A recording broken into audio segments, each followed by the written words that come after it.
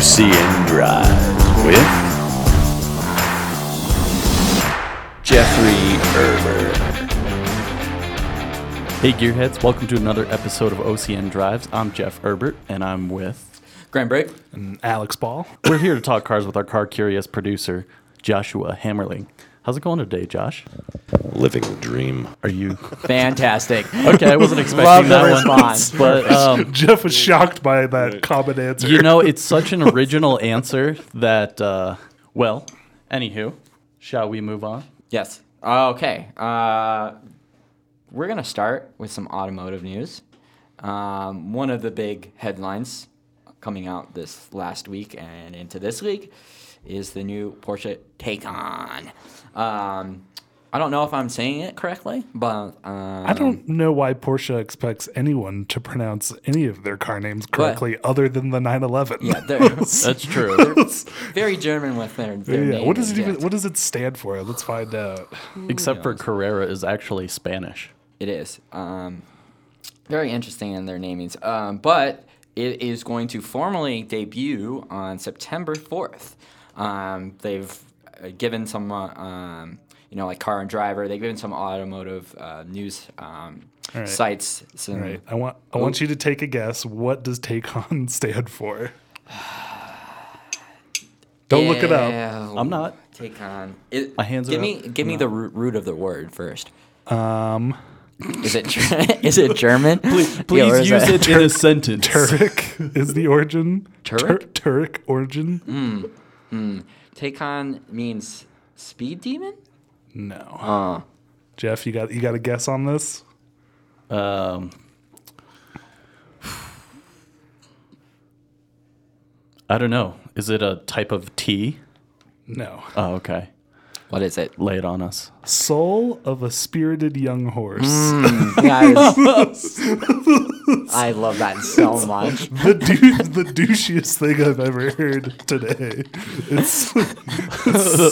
It's a young horse too. It's so. We're so much better than you, hypercar. Life decisions.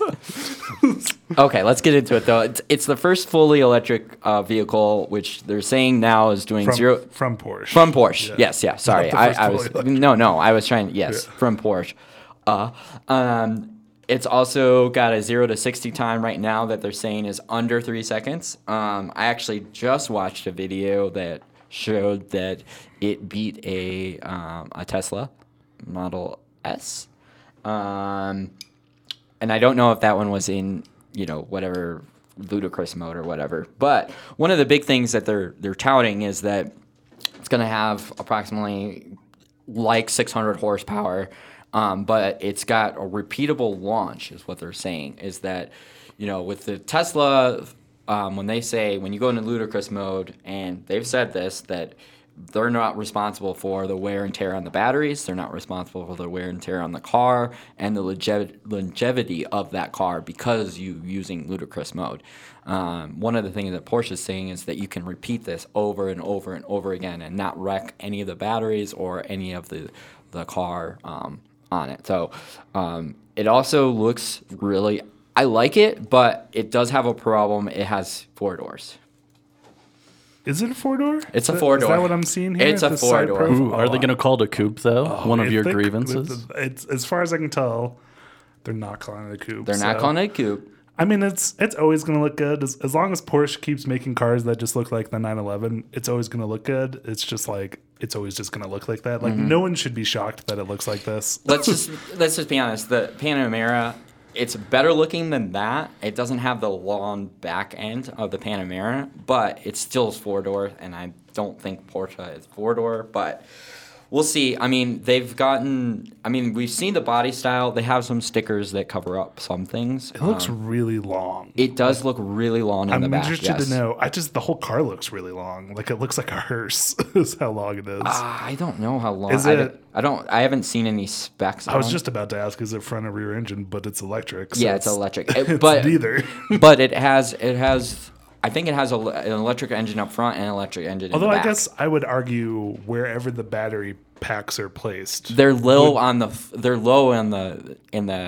in the ground on the Yeah, next to just the like- floorboard. Yeah. It would be interesting to see the weight distribution. Distribution, yeah. Because I think it would be fair to argue for electric cars, wherever the most weight is you could equate that to. Well, I think they're doing rear, one. Yeah, mid. I think what they're doing, what they did with the 918, which is like they're putting the engines both on the front wheels and on the back.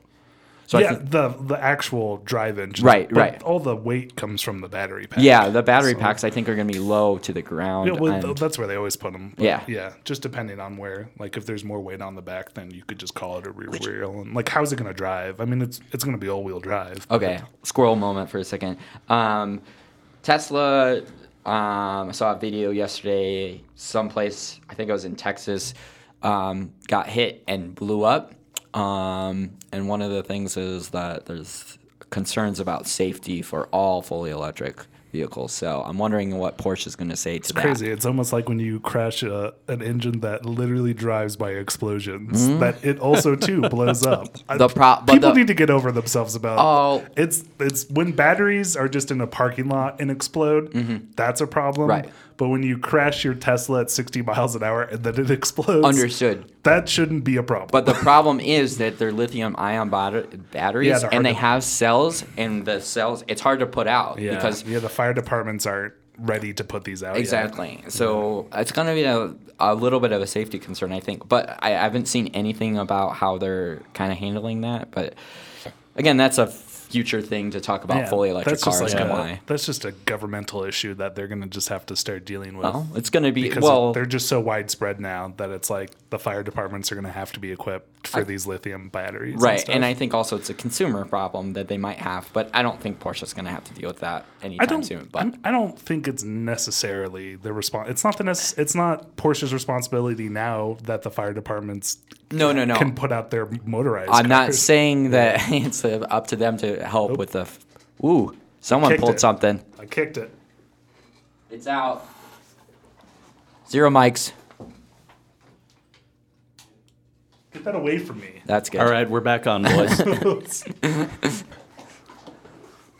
They Sorry. can still hear you. You just can couldn't they? hear you. It's just weird. It just like went click. Right. So then just start picking up again where you had. Yeah. Yeah. Anyways, so what I'm trying to say, it's not Porsche's job to make sure that they know, but what I'm trying to say is that I think it's one of the tipping points is the safety of the cars, and I think with Porsche starting with their Taycan, I think they'll slowly start to move these into plug their hybrid for their SUVs and start doing hybrids or fully electric. What's their SUV called? Rainfire. The Cayenne. The Cayenne. Yeah, they're going to make a Cayenne model of a fully electric Cayenne model. I guarantee you in the next 3 years. As long as this without car a doubt. sells well, which I mean, Porsche's already putting numbers out about their potential sales. I think they already have the 30,000 buy-ins, which is like for $2,000. It's what Tesla did. You can give Porsche $2,000 now, and they'll hold a car for you. So I think they've already announced they have 30,000 of those, which is pretty good because I think they only sold like 35,000 911s. Was I think what the stat they put next to. So that's just like from a business standpoint, like already kind of seems like a success. We'll see what the actual number is that they sell. Because these car brands always just make shit up anyways. Yeah, that's true. Jeff, do you have anything you want to talk about with Porsche Taycan? Oh, well, besides the fact, I mean, do we really need to talk about the styling? Or should I save it for grievances? I think I might save it for You're gonna save grievances it for your because this is grievances? absolutely repulsive. I'm sorry. I hate it. Like, Really? here's the thing about electric cars, and here's one of the good things about them, is that because you don't have an engine, right, you can style things differently. You can be more eccentric. You can take design risks in certain ways that you can't with an internal combustion car. Sure, you have to comply with safety standards and, pedestrian safety, whatever, all that stuff. But with this Porsche, there's just no excuse. I mean, it just... Are you just hoping that because of a future drivetrain, you want it to have a future look? Because again, it just looks like a 911. No, And- it doesn't. It looks like a Panamera that its face is melting off, kind of. It's like you left your Panamera by the campfire. I've never been a big fan of the Teslas and now this car that Same. don't have the front grille. Like, I get that they don't need it because now you don't have to cool anything, but it's like, but then you still build the car in a way that it could have a front grille, so now it's just like a big piece of plastic. It does have a protruding nose that I think is a little weird. I think it looks better than the Teslas. It looks like in the picture we're looking, the tires are spinning, so you can't really see what kind of rims. But that's always been my hatred of the Teslas. Scroll down, it has a picture of the rims. Yeah, and they have different wheel sets. Those are to the 21-inch ones. So those just look like nice rims. Yeah, that was the thing I hated about the Teslas is they have the aerodynamic rims and they just look stupid. They look so stupid. Also, there's stickers. So the one that you're looking at, there's a sticker. So that headlight is not what it is. It's supposed to make it look bigger because this is their way of using camouflage. But there's a sticker on top and below. So that's not what the headlight looks. Also, there's a sticker on the side here next to the port on the back. And then there's also a sticker on this back side over here. Do you think it looks, Jeff, back to your design issue, do you think it looks better or worse than the Panamera? I mean, I think they both should never be parked up front in front of a fancy restaurant. But that's just my take. And that's probably why I'll never be a valet driver, because I'll be like, I'm sorry, sir, or ma'am. Yeah. But this car's too ugly to have out in front.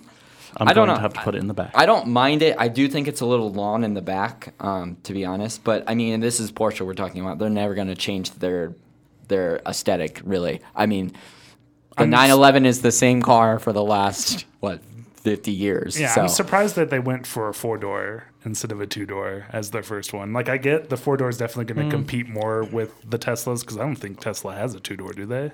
No. Yeah, so they're obviously going... Well, not besides the Roadster, which it doesn't count. Pending. Yeah. So obviously this is just going straight after Tesla sales. Yeah. But it's like it seems like a little bit of a miss. I think they'll see that and they'll probably get it. Like they'll probably do a 2-door. 2-door rear-wheel drive electric would be sweet. Oh yeah. It'd be chaos. Which would be it's like making it all-wheel drive, making it 4-door, making it so long. It's like it's a saloon car, not a sports car. This is a car that you drive the kids to school, which is fine. But for Porsche, that usually, I mean, certainly Porsche does have these saloon cars and the SUVs, so they're not totally sport, but it's like, feels like as a first model choice, I think it's a little bit of a miss not going 2-door. And even 2-door 4-wheel drive would be sweet. All right, let's finish this segment. I do want to put something on the record. I know I've been critical of this Porsche's design, but I do want to say I do think the Carrera GT is fantastic looking. I do appreciate the 911, and the Cayenne is tolerable. That one I would be okay with as long as it's the turbo. Yeah, as long as it's a GTS turbo. As long as it's the $200,000 version, I'm good. Just wanted to make that known. Okay, good. All right. So that's kind of where I was going to finish up the segment. What would you rate this right now, your anticipation, 0 to 10? Jeff? I don't know. I give it a 5 on the excitement scale for me, just because. I mean, you can only get excited so much for a car that you can't afford. So exactly. But if we do drive one, true, which we might. Because we're already talking to Mercedes about getting some cars. Woohoo. You can read about it on ourcommunitynow.com. I'll put some words together, especially for you, Graham. Thank you. Especially for you. That. All right, Alex, what's 0 to 10, your excitement? I think I'm about a 5 as well. Just like, it's like I don't love how it looks. It's so long, and I don't like that it's 4-door. I think it's great that other people are challenging Tesla, because that's always been one of my hatreds is car companies getting away with their own special car that no one else challenges, like the Wrangler, like the Raptor. It's like I love when other companies are like, well, that sells really well, we're going to crush you. I think Tesla has a big problem because Tesla's such a baby company and they just don't know what they're doing most of the time. And it's like, boy, what are they going to do when Ford makes an all-electric car who's been building cars for 200 years? Right. It's just like they don't have to figure out anything. Because like almost everything that Tesla gets in trouble for is something that the other companies just had to figure out 80 years ago. And so, but because there's so much news media now, it looks like Tesla's just like stupid, but it's like, nope, they're just a new car company. That hasn't happened in 100 years in America. Yeah, there's a little bit of scale of economy there too. Yeah. But so I think once the other car companies start pumping out, like, well, I can't imagine the F-150 electric's going to do that well because that's just a weird market. But really, I'm more excited about the electric F-150 than I am the. I'm more Taycan. excited about that. It's just like, who's going to buy it? Because no one in Texas is going to buy an electric F-150, and that's where 90% of F-150 sales are. So I don't know what the market is for the electric F-150, but we shall see. What about you, Graham? I'll give my rating. I think I'm like a 6.5 or 7. All right, so we're all pretty lukewarm on this one. I think I'm excited about it. I think what you said about the design, I don't like that it's a 4-door. I would love to see, them try and do this with the body style of a 911 and make it fully. I think that would have been killer. I'm excited about the numbers. I'm excited about it challenging Tesla, and I'm excited that they're taking some of their stuff that they learned in the e-racing, Formula E, and also from just shaking his head because he loves the Formula E. But also I was talking about taking their stuff from the 918 and actually using some of that stuff in their everyday cars. I'm excited about that stuff, new stuff. All right, moving on to the next segment. I think it's going to just start with... It kind of starts with the news about a producer we really haven't talked about, Lincoln, which I'm only thinking about 3 cars from Lincoln and one other thing. All right, put your pants back on, Alex. Matthew McConaughey. But one of the things that came out this week is the Lincoln Aviator. They're talking about the new plug-in hybrid, and they're talking about the numbers. They increased the numbers. It's going to have 494 horsepower and 630 foot-pounds of torque. That's not just the only model that they're coming out with. They also have a 3-liter V6 coming out, and I think there's only 2 base that they have. So their base engine and then their plug-in hybrid, which they're trying to Lincoln's. Aviators, that mid-size that's going to be trying to compete with, the BMW X7, the Cadillac XT6, and the Mercedes-Benz GLS. What do we think about mid-size SUVs, and what do we think about Lincoln and American-made car companies trying to go after these European? I like Lincoln, but not because they're Ford, which is weird because I love Ford. But I actually think Lincoln does it better than Ford in most cases, because really this is just a nicer, what is it, like Explorer or something? Yeah. So, and I don't really like the Explorer, but they just do, Lincoln I feel like just does so much more than just taking a base Ford and making it nicer, that I really do like Lincoln. I think it's cool. I mean, it's just like kind of the boring luxury market. It's always been kind of fun that Ford puts the Raptor engine in the Lincolns. Is like that's been kind of their niche for the past like 5 or 10 years, is that these big Lincoln SUVs are getting that V6 twin turbo from the Raptor, which is cool because Ford doesn't do it in any of their other cars other than the Raptor. So that's where these big numbers come from. It's like, it's just the Raptor engine, but... Yeah. Well, let me say this. After looking at the 2020 Aviator here, the Grand Touring plug-in, I would take this over a Cayenne GTS. Simply for 2 reasons. Yeah. 2 reasons. Number 1, I love Lincoln's new design language. I think it's fantastic. I think it's refreshing, especially from an American luxury brand. And number 2, this thing's a sleeper. Yeah, like it's 494 horsepower and 630 foot-pounds of torque. That's a lot of torque. That's a monster. for less than 70. Yeah, that's insane. Because that's the best part about Ford and Lincoln in general. Okay, here we go. Is they're affordable. You can own one of these. God. Well, I think Lincoln does it, but they're always clean and crisp and like good, clean lines. That's what I love about Lincoln. Very clean lines, very crisp, and not cheap plastic like Fords have on them sometimes. It's true. They do spruce them up a little bit on the inside. But yeah, I mean, I was just looking at some of the photos like, It looks good. I always think, the midsize SUVs always have they have that arching back that I always have a little bit. This one does it really well.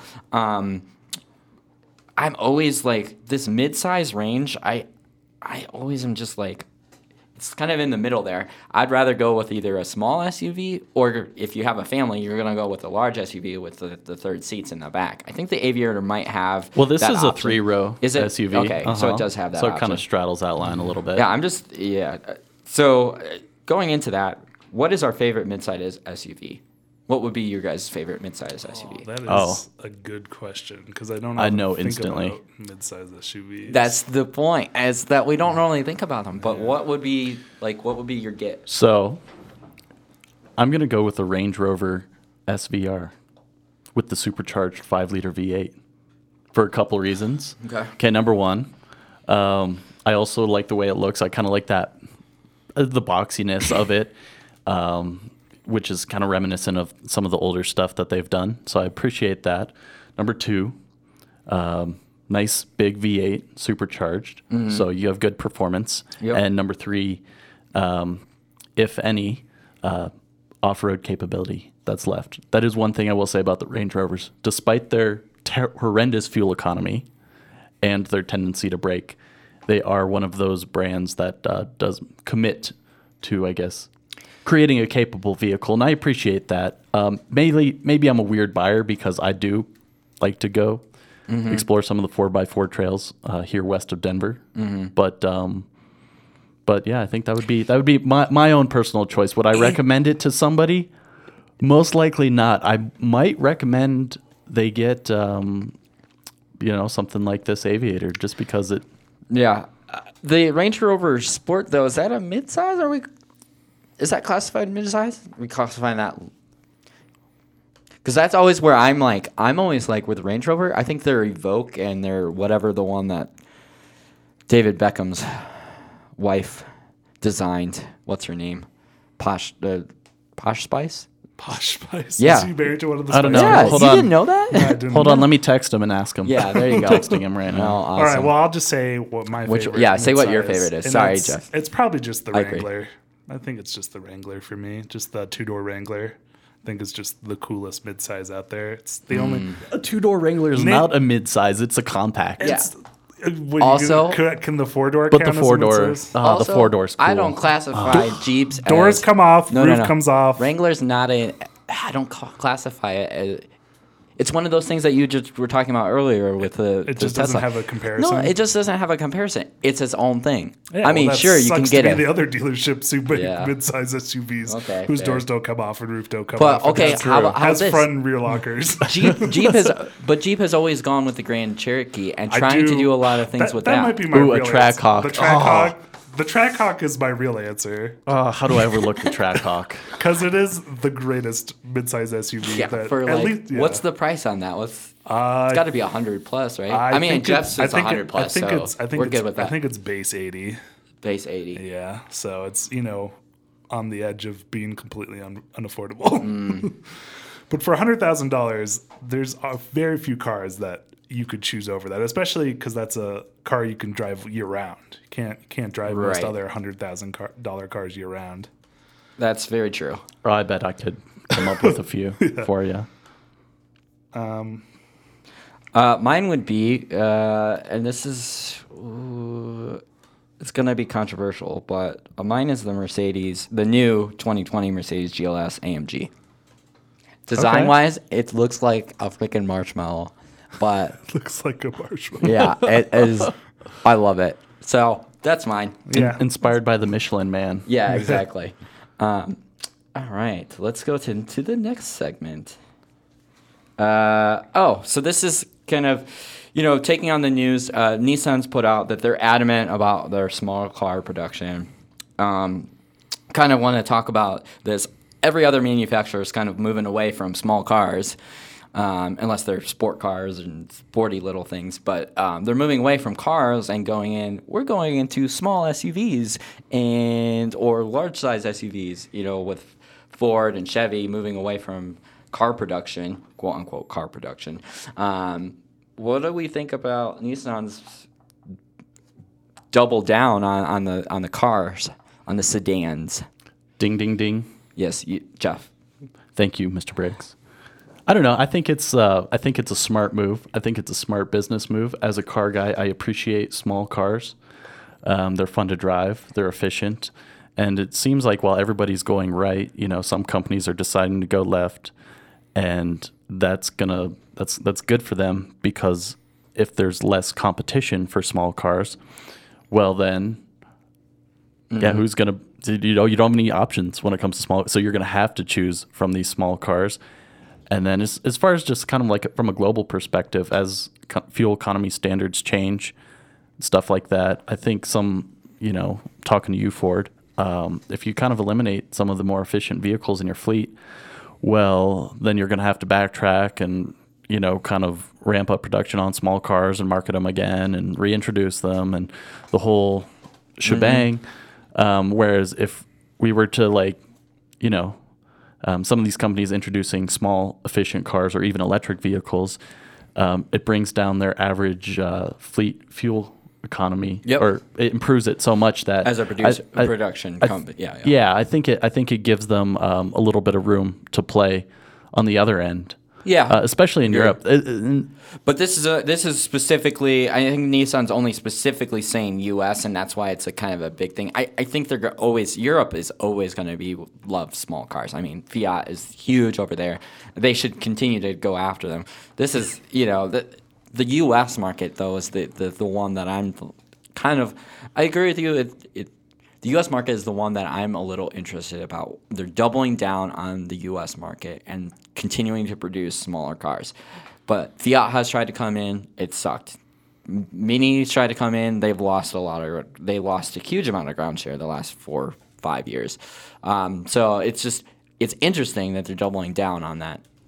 And I don't know if the U.S. market it's not trending that way at all right now. It's trending way away from that. But with this revitalization of people moving to cities, is this going to become another attraction thing? Can they start producing these smaller cars and get people in cities to buy the cars? Because right now, ride shares and all those other things has kind of taken away the smaller car market, because cities now you just use ride share or use like one of those little smart car things, or I think there's like a blue car or something like that where you just like sweet motorized scooters. Yes, and motorized scooters too. So it's just interesting that they're kind of doubling down on that. I understand and I agree with what you said, Jeff, about as a producer they have to have an average fuel economy, blah blah blah, so they don't get taxed. So I think it allows them to play on the other side. I'm just wondering, is this just them producing cars for for rental places like Alamo or No, I don't think so. It's so hard to say, because at base value, if you look at the American market's decisions of building big SUVs and big trucks, most of the world just collectively side together, and we're just like, you're gonna go out of business. Like, you look at Ford and what they're doing, and it's just like, how are you guys going to stay in business with these big cars in 5 or 10 years? Because it's like, gas is good now, which is why they can get away with it. But it's like, gas is not going to be a thing. But that's also the other side of the argument, is, does Ford need to care? Can Ford just keep building? Can other car companies keep building these things? Because it's not going to be there. We're getting to a point in society where gas is never going to be crazily high again, because it's just electric's just going to take over. So it's like, if anything, gas might even just forever be going down, because electric is going to go so up. So it's like, Ford could just totally bet on, let's just keep building these big cars because people like them, and we'll just start electrifying them, and it won't have to make us roll back.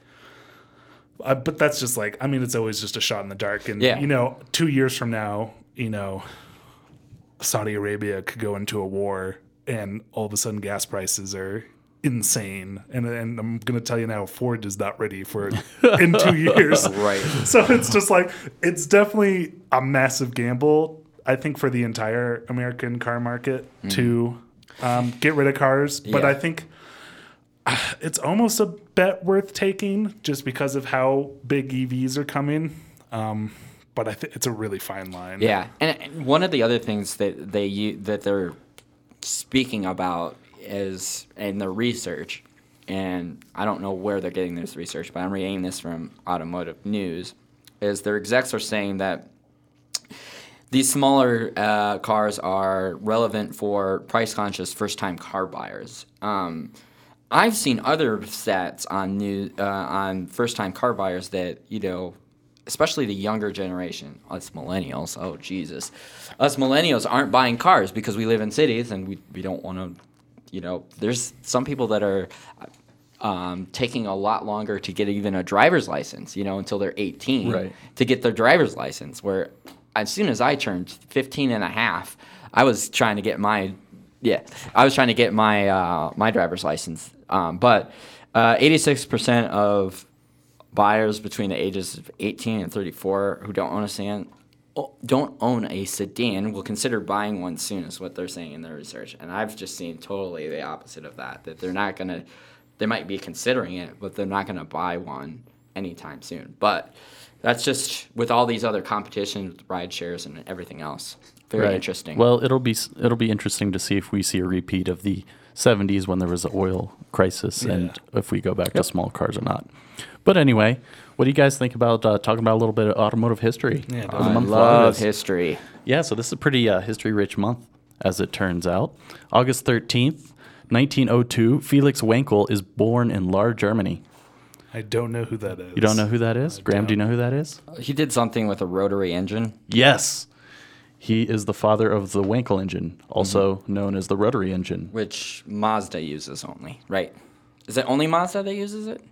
Well, right now, I don't know if anyone uses it. But yes, in recent history, Mazda did use it in the RX-8 and the RX-7s. So it's kind of interesting. I know they've been also toying with the idea of using it as a range extender in some, hybrid applications, which is interesting because they do create a lot of power for very little displacement. Yeah, and that's the big thing, is that they can be small, really small, but you can get a lot of power out of them.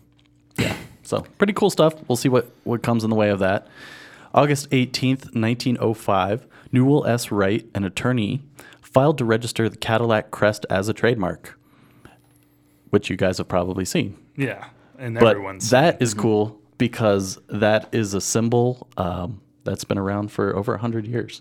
Yeah. The Cadillac crest has? Yeah. Yeah. That's cool. So it's kind of interesting. I don't to really see. like Cadillac other than the CTSV, but I was going to say. I mean, they're an up and down, but there's some Cadillacs that I just you would be a love. crazy person to pick a Cadillac in most cases over a Lincoln, I think, at this point. And I think that's what is happening right now, is something like the Navigator is just destroying Cadillac, like single-handedly.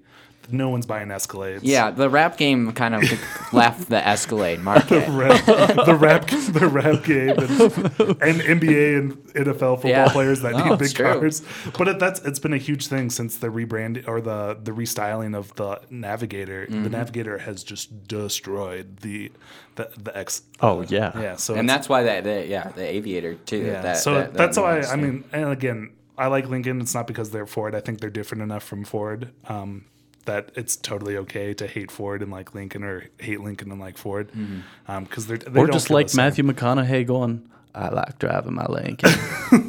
Those commercials. I love it though. I mean, I don't hate that at all. I love it. I think they're silly, man, and the Jim Carrey. Oh yeah, the Jim Carrey impression. Oh my god, that'll torture you guys. I'm just gonna roll this booger around in my fingertips. Okay, guys. August 18th, 1937. Does anyone have an idea of what happened then? Well, it's written down in front of us, so... it does say something about the Toyota company. Okay. Great. Well, Graham, I'm glad you can read. How would we possibly I thought you would have know? had the decency Oh, I'm sorry. No, I have deep no in idea. Your brain. Please inform me. How would I'm we curious. possibly ever guess I'm curious. what happened on a specific date in Hey, guys. 1937? My eyes are over here. Well, for all you listeners, the Toyota Motor Company, Ltd., began as a division of the Toyota Automatic Loom Works. So, essentially, the Toyota Motor Company was founded. Yay. I think that is a yay. I think Toyota. I think in recent years. Whoa. I think in recent Grab years. your expressions. Yeah, I think in recent years Toyota has been very stagnant. They're just like, what we got going fair. is good for us, and I think I think Toyota's gonna struggle unless they like. This coming from a Ford lover, this company basically destroyed the American car market. Yeah. Now they still props are. to them. The Tacoma's still taking a big old dump on the rest of the mid-sized truck market, and the truck hasn't changed in 60 years, which is just like, again, Toyota's in a weird thing where it's like all of our cars in our lineup are essentially perfect at what they are, which is that they're incredibly reliable and are super boring. It's like, other than I think like the nicest Tacoma and 4Runner, like off-road versions, the TDR Pros, they're all super boring. Mm-hmm. Like, it is just like, they are the white bread of car companies. That's what we're talking about right now. I think the car market is changing. I feel like we're a little bit ahead of the car market, but we just talked about 3 cars in the opening news stuff. And we were only talking, like, sure, we talked a little bit about performance and all that stuff, and we're excited about that. But the main thing that brought us our excitement down was the design. Literally, I mean, the Porsche, we were talking about, the design is what's really bringing our excitement level down for it. And we talked about Lincoln's midsize and their large SUV, why they're killing the market and killing other places. It's because of the design. Yeah. I think design and features are going to become the biggest thing.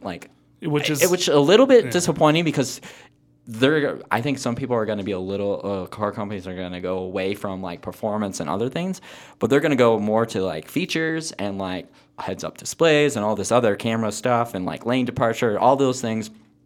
But design is also going to be up there. So I really hope this takes Toyota. And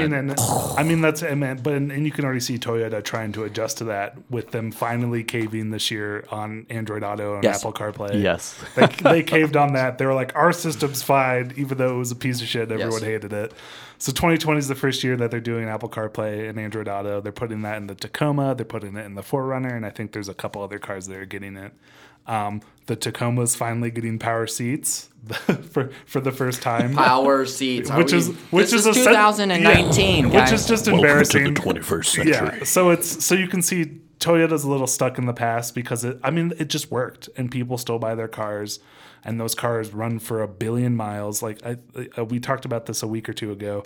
There's now 2 Tacomas in America that have gone over 1 million miles, which is insane. Cadillac used to praise their owners for going over a certain mile, and you get badges and stuff like that. Yeah. So there is a reason Toyota's still around and they're still successful. I just think they're gonna have a hard time with that old strategy in the 2020s and above. Yeah. So it's like either Toyota's gonna have to come out swinging, which they kind of tried. The Supra, they brought the Supra back. I think it's been a consensus that it was a miss. It's a miss because it's a partner with BMW and it's just a BMW. One, because it's just a BMW. Yeah. 2, because they didn't put a stick in it. Hold on. I got news about that. There's a Texas company, and forgive me, I do not know the name, but they have built. Yeah, they're stick swapping. And you have to put down something like 10,000 G's or 10 G's, and I think you can get it. They're starting to do it. It doesn't count. It's because it's $10,000 instead of what Toyota could have offered, which would have been Toyota's typically would have been cheaper to get the stick. That's what I'm trying to say is that Toyota's model is like, oh, we'll put this out, and then you can go to all these other manufacturers, and you have to. So you'll spend 45 to 50 on the Supra, and then you'll spend, on body kits and other things, and maybe exhaust and boosting. The engine with either turbo or supercharger, and then getting a manual in there, you're going to spend close to 25 to 50. So then it's going to be $100,000 car by that time to actually make it good. Might as well just buy a manual Boxster at this point. Or honestly, you might as well just buy the BMW Z4, which comes with a stick and has 50 more horsepower. Yes, true.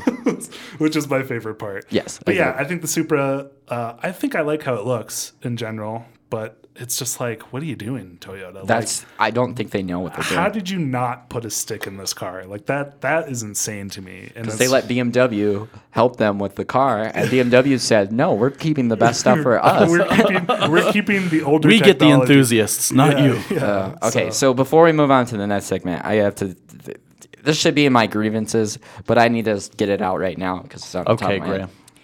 The new Top Gear from BBC, not America, but the Top Gear in England. They have 2 new hosts. One of the hosts did a segment on the Toyota Supra and said he loved it. Well, Chris Harris said, took it around the track and said, you should just get the BMW. This is a BMW. It's got everything BMW. It's not Toyota. That's Toyota's problem. It's not Toyota. I bet the Toyota comes with turn signals. That's the difference. Does the BMW not come with turn signals? Did you see he sent us a message yesterday with a nice funny meme with a BMW driver, and then it's got a turn signal. I've never seen this before. Yeah. This funny little green light just came onto my head. BMW drivers something I should be worried about. Don't know about turn signals is the key. That's the running joke. I think the Supra is such a mess, and I think it's a shame that they use the name and then just rebranded a BMW. I think it's so lazy, and it's a car with such a rich history of people just loving it. Like if you like cars, you probably like the original Supra. Mm-hmm. And it's like, this is not an homage to the original Supra. This is Toyota cashing in on their own brand, which they're allowed to do, but it's just shitty. But I will say, though, with Toyota, Lexus more specifically, they've been producing some impressive cars as of late that drive really well. They're really refined. They're soothing to enthusiasts. And perhaps we'll see some of that. LFA. Well, the LFA, of course. Else? You want a Lexus the LC 500. I haven't really seen that. Anyways. It looks awful, in my opinion. Yeah. Well, I have no clue what Lexus is doing as far as design goes. Well, they're doing all those Fs and C series and K and whatever. I don't know how they do. They have their F series, just like BMW is their M stuff now. Anyways, we could talk on and on. I think that might be a good grievance and talk about a discussion for another show. We could do a whole show on how I hate Toyota. But we can.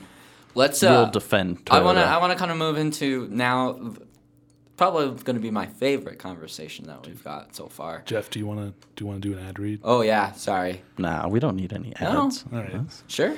Yeah. You want to practice? Just this is going to get cut out. We'll make sure that Josh cuts this little piece. We can also just insert ads after. Okay, yeah. If you guys want me to do an ad read, I can just say, this podcast is brought to you by ourcommunitynow.com, where you can find more of our thoughts on cars, culture, and what's hot in the community. Now, let's jump into it. Ooh, I love that. That was perfect. So I want to start this with, there's a lot of, over the past couple of years, this new idea of a hypercar. So we got supercars, and now we have another range extender here, and calling hypercars. There's some really cool ones coming out. We got the Pininfarina Battista. You got the Audi RS e-tron.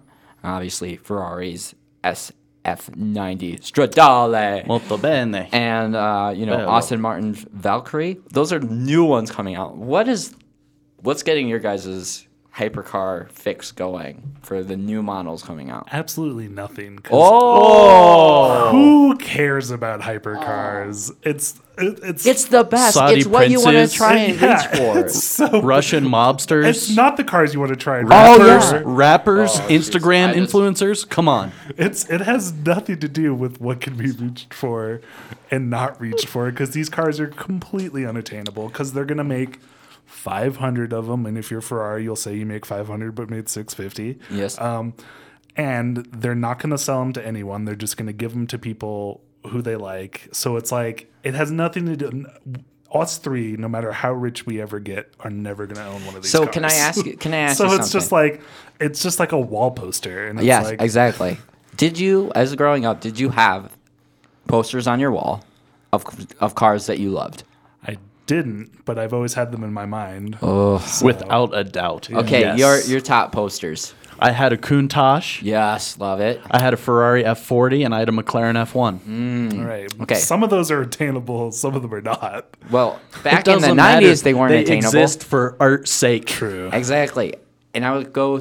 First of all, I want to say which ones were on mine. I had the Diablo. Excellent. I had the F40. Molto bene. And I had a Lamborghini Miura. Oh, so a classic car. It's nice. a Lamborghini Miura, and then I also had a Lotus. Was it the? I can't remember if it was the Sprite. The Sprite, or if it was. The Yeah, I Elise. think it was. I think it was the Sprite that I had, but it had a girl on it, so you know that's why that was on my wall. But that's what I'm trying to get at is obviously you guys, you have things that are just unattainable, but you still want to look at them. The only thing that hear makes about me them. excited about more car companies getting into the hypercar is that it usually means they have to really push the technology that they have, and hopefully some of that trickles down. Really, none of it has trickled down that much from the original 3 hypercars. We just It's talked coming. about It's one. coming, and it's finally. But when did Yes. the 918 come out? Okay, 10 also years that's not ago. true. No, the 918 came out. I'm pretty sure that Ferrari 5 years ago. SF90 is faster around the track at Fiorano than in LaFerrari. Yeah, it is. It's faster. I would hope that Ferrari's new supercar beats Ferrari or hypercar beats Ferrari's last. Well, hypercar. and I put it in there, but there's questions: is the SF90 a hypercar or is it a supercar? Because technically, it actually has less horsepower than than the LaFerrari, or maybe it has like 30 more What horsepower. would we But consider the Bugattis? Are they just hyper? Are They're they the original? they're the hypercar? original hypercar. Yeah, they just are a hypercar. Are they still in their own class? Because it's like you look at all No. these cars, No. and you're like, wow, these are fast. You look at the original, the 918, the Ferrari, Yeah. the McLaren, and it's like these cars are sweet, except they're still shittier than the Bugatti. So it's just like they're Yeah, different if because you- they're electric, and be interesting to see if the next Bugatti is electric. Because And it They've should been be. talking it should about be. it. They've been talking It should be, about it. but like still just the I don't see this. the Bugatti Chiron is just better than those 3 No. cars. False. Oh, it Fake totally news. is. Fake news. It totally Okay, is. a Bugatti has a few purposes, and It that's goes it. real fast. Okay, it goes really fast in a straight line, and you want to tell the world you hate poor people. Those are the 2 reasons you buy a Bugatti. Oh, and these hypercars that are all over $1 million, they're these other 3 cars are the same price or more expensive than the Bugatti. Yes, No, but they're these right cars around can the go same around price. the track. Which actually is a hurtful thing. It hurts me to say that the Bugatti is like the better buy. No. Oh, it These totally cars is. go around a track. See, Yeah. that's True. the difference. The Bugatti goes around the No. track. The Bugatti went around Top Gear's track the fastest like every time. Okay, no, that's false. Like it pretty much was at the top for almost every time. It was always first place the first time they ran it, and then eventually Still- it got beat. Okay. Still, my favorite though is the 918 Although Spider. the interiors are beautiful. Yeah. Oh yeah, they're 918 nice Spider. cars. They're stupid. I mean, it's just a ludicrous car. It's my favorite original hypercar, and I think what a hypercar is. I also like the McLaren, but I'm big on the Yeah, 918. I like those 2. I'm not a huge fan of the Ferrari. Yeah. Not a huge fan of the LaFerrari, the Ferrari. Yeah, me neither. The most I hate it. Italian thing ever. Yeah, but I'm not excited about hypercars. Did you but look at I'm the links that I sent you? Yeah, I'm excited about. How about that Batista though? I'm excited about. If anything, I just like the Valkyrie, but I like the name of that. And I like Aston Martins. I would love to own an Aston Martin. I think it's totally possible in my lifetime to own an Aston Martin. You should love it. It's got a Cosworth engine in Yeah, it. especially. Oh, yes. Yeah. A And new V12 Cosworth engine. Yeah, so I am excited. Yeah. I like seeing new technologies. I'm sure these cars are going to be bonkers, and hopefully there's little things in them that can be transitioned down. Not everything, but that's the reason every single car has a flappy paddle gearbox now is because Ferrari started doing Yeah. it, and then Porsche started doing it. And once that technology got cheap enough, I mean, because really all of that came from F1, so it's even more exciting that we're going to get new technology from consumer-based products rather than F1. stuff because it's like, some F1 stuff is cool. The gearbox, the flappy paddle gearboxes are great. They're 1,000 times better than manual boxes, but they're like they're two paddles. Some of the stuff that F1 has is just, they're better. It's just they're more fuel efficient. Yeah, they don't let millionaires break their $30,000 transmissions, which is like really what they're there for. Some of the F1 stuff you really can't. I mean, it's hard. Like I would like to point out that CVTs are an F1 inspired thing. I know you two hate CVTs, but they were so good that they were banned from F1. Yes, I know. Anyways, yeah. So I mean,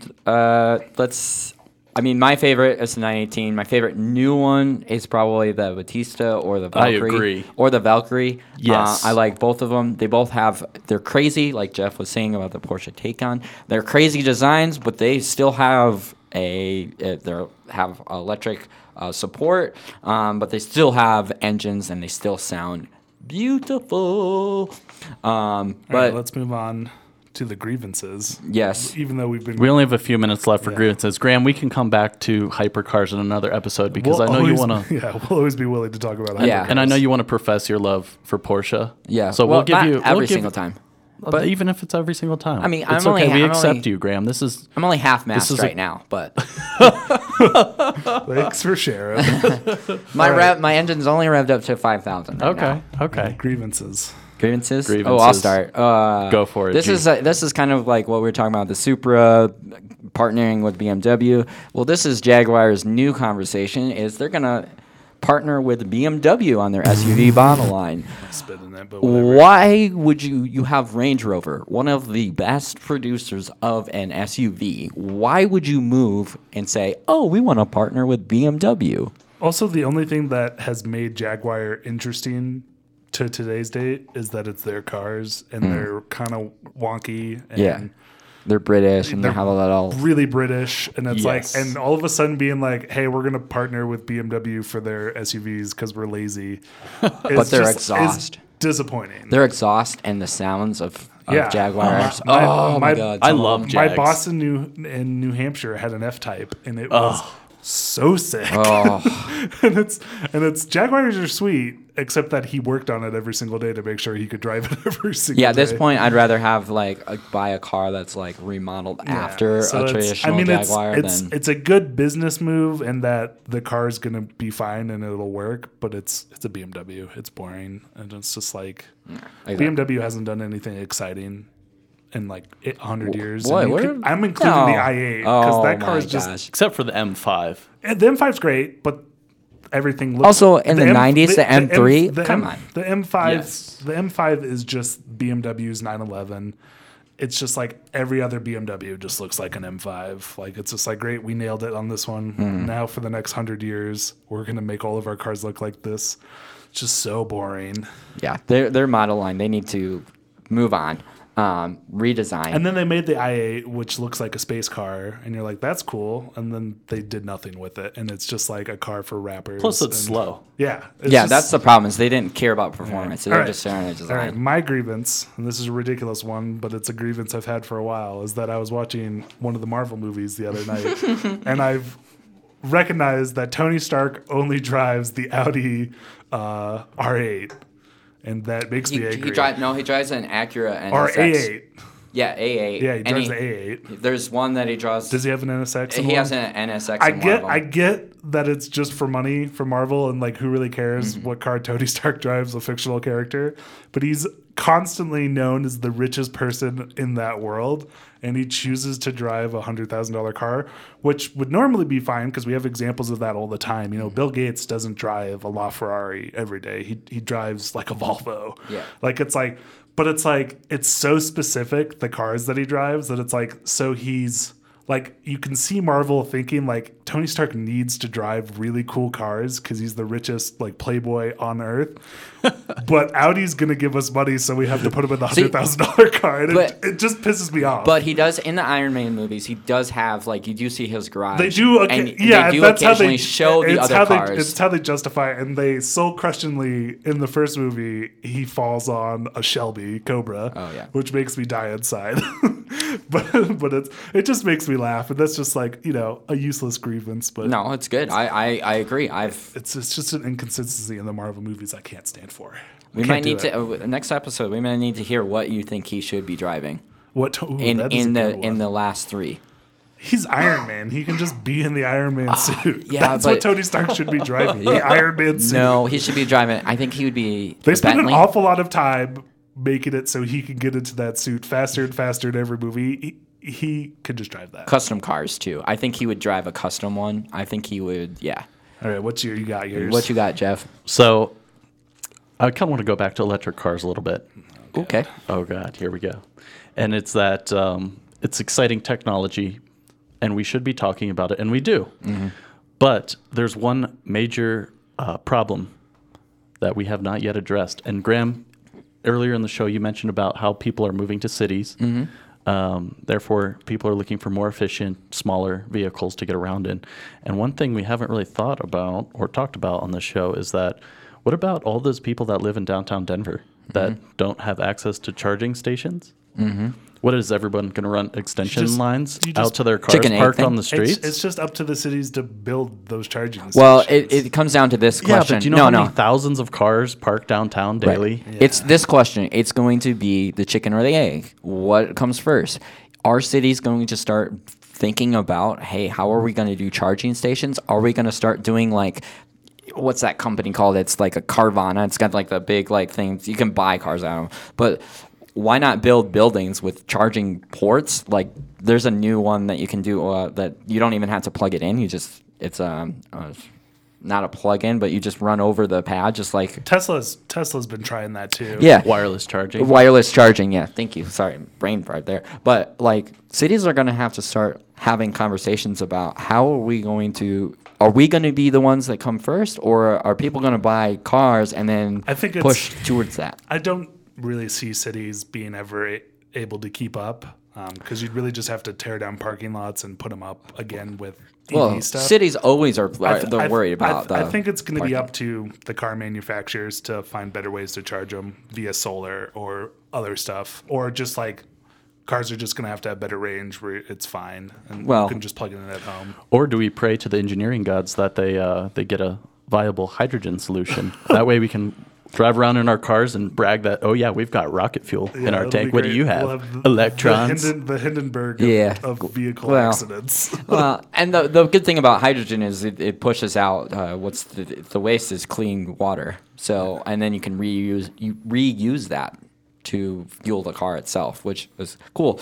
That's the next one is electric. It's still not.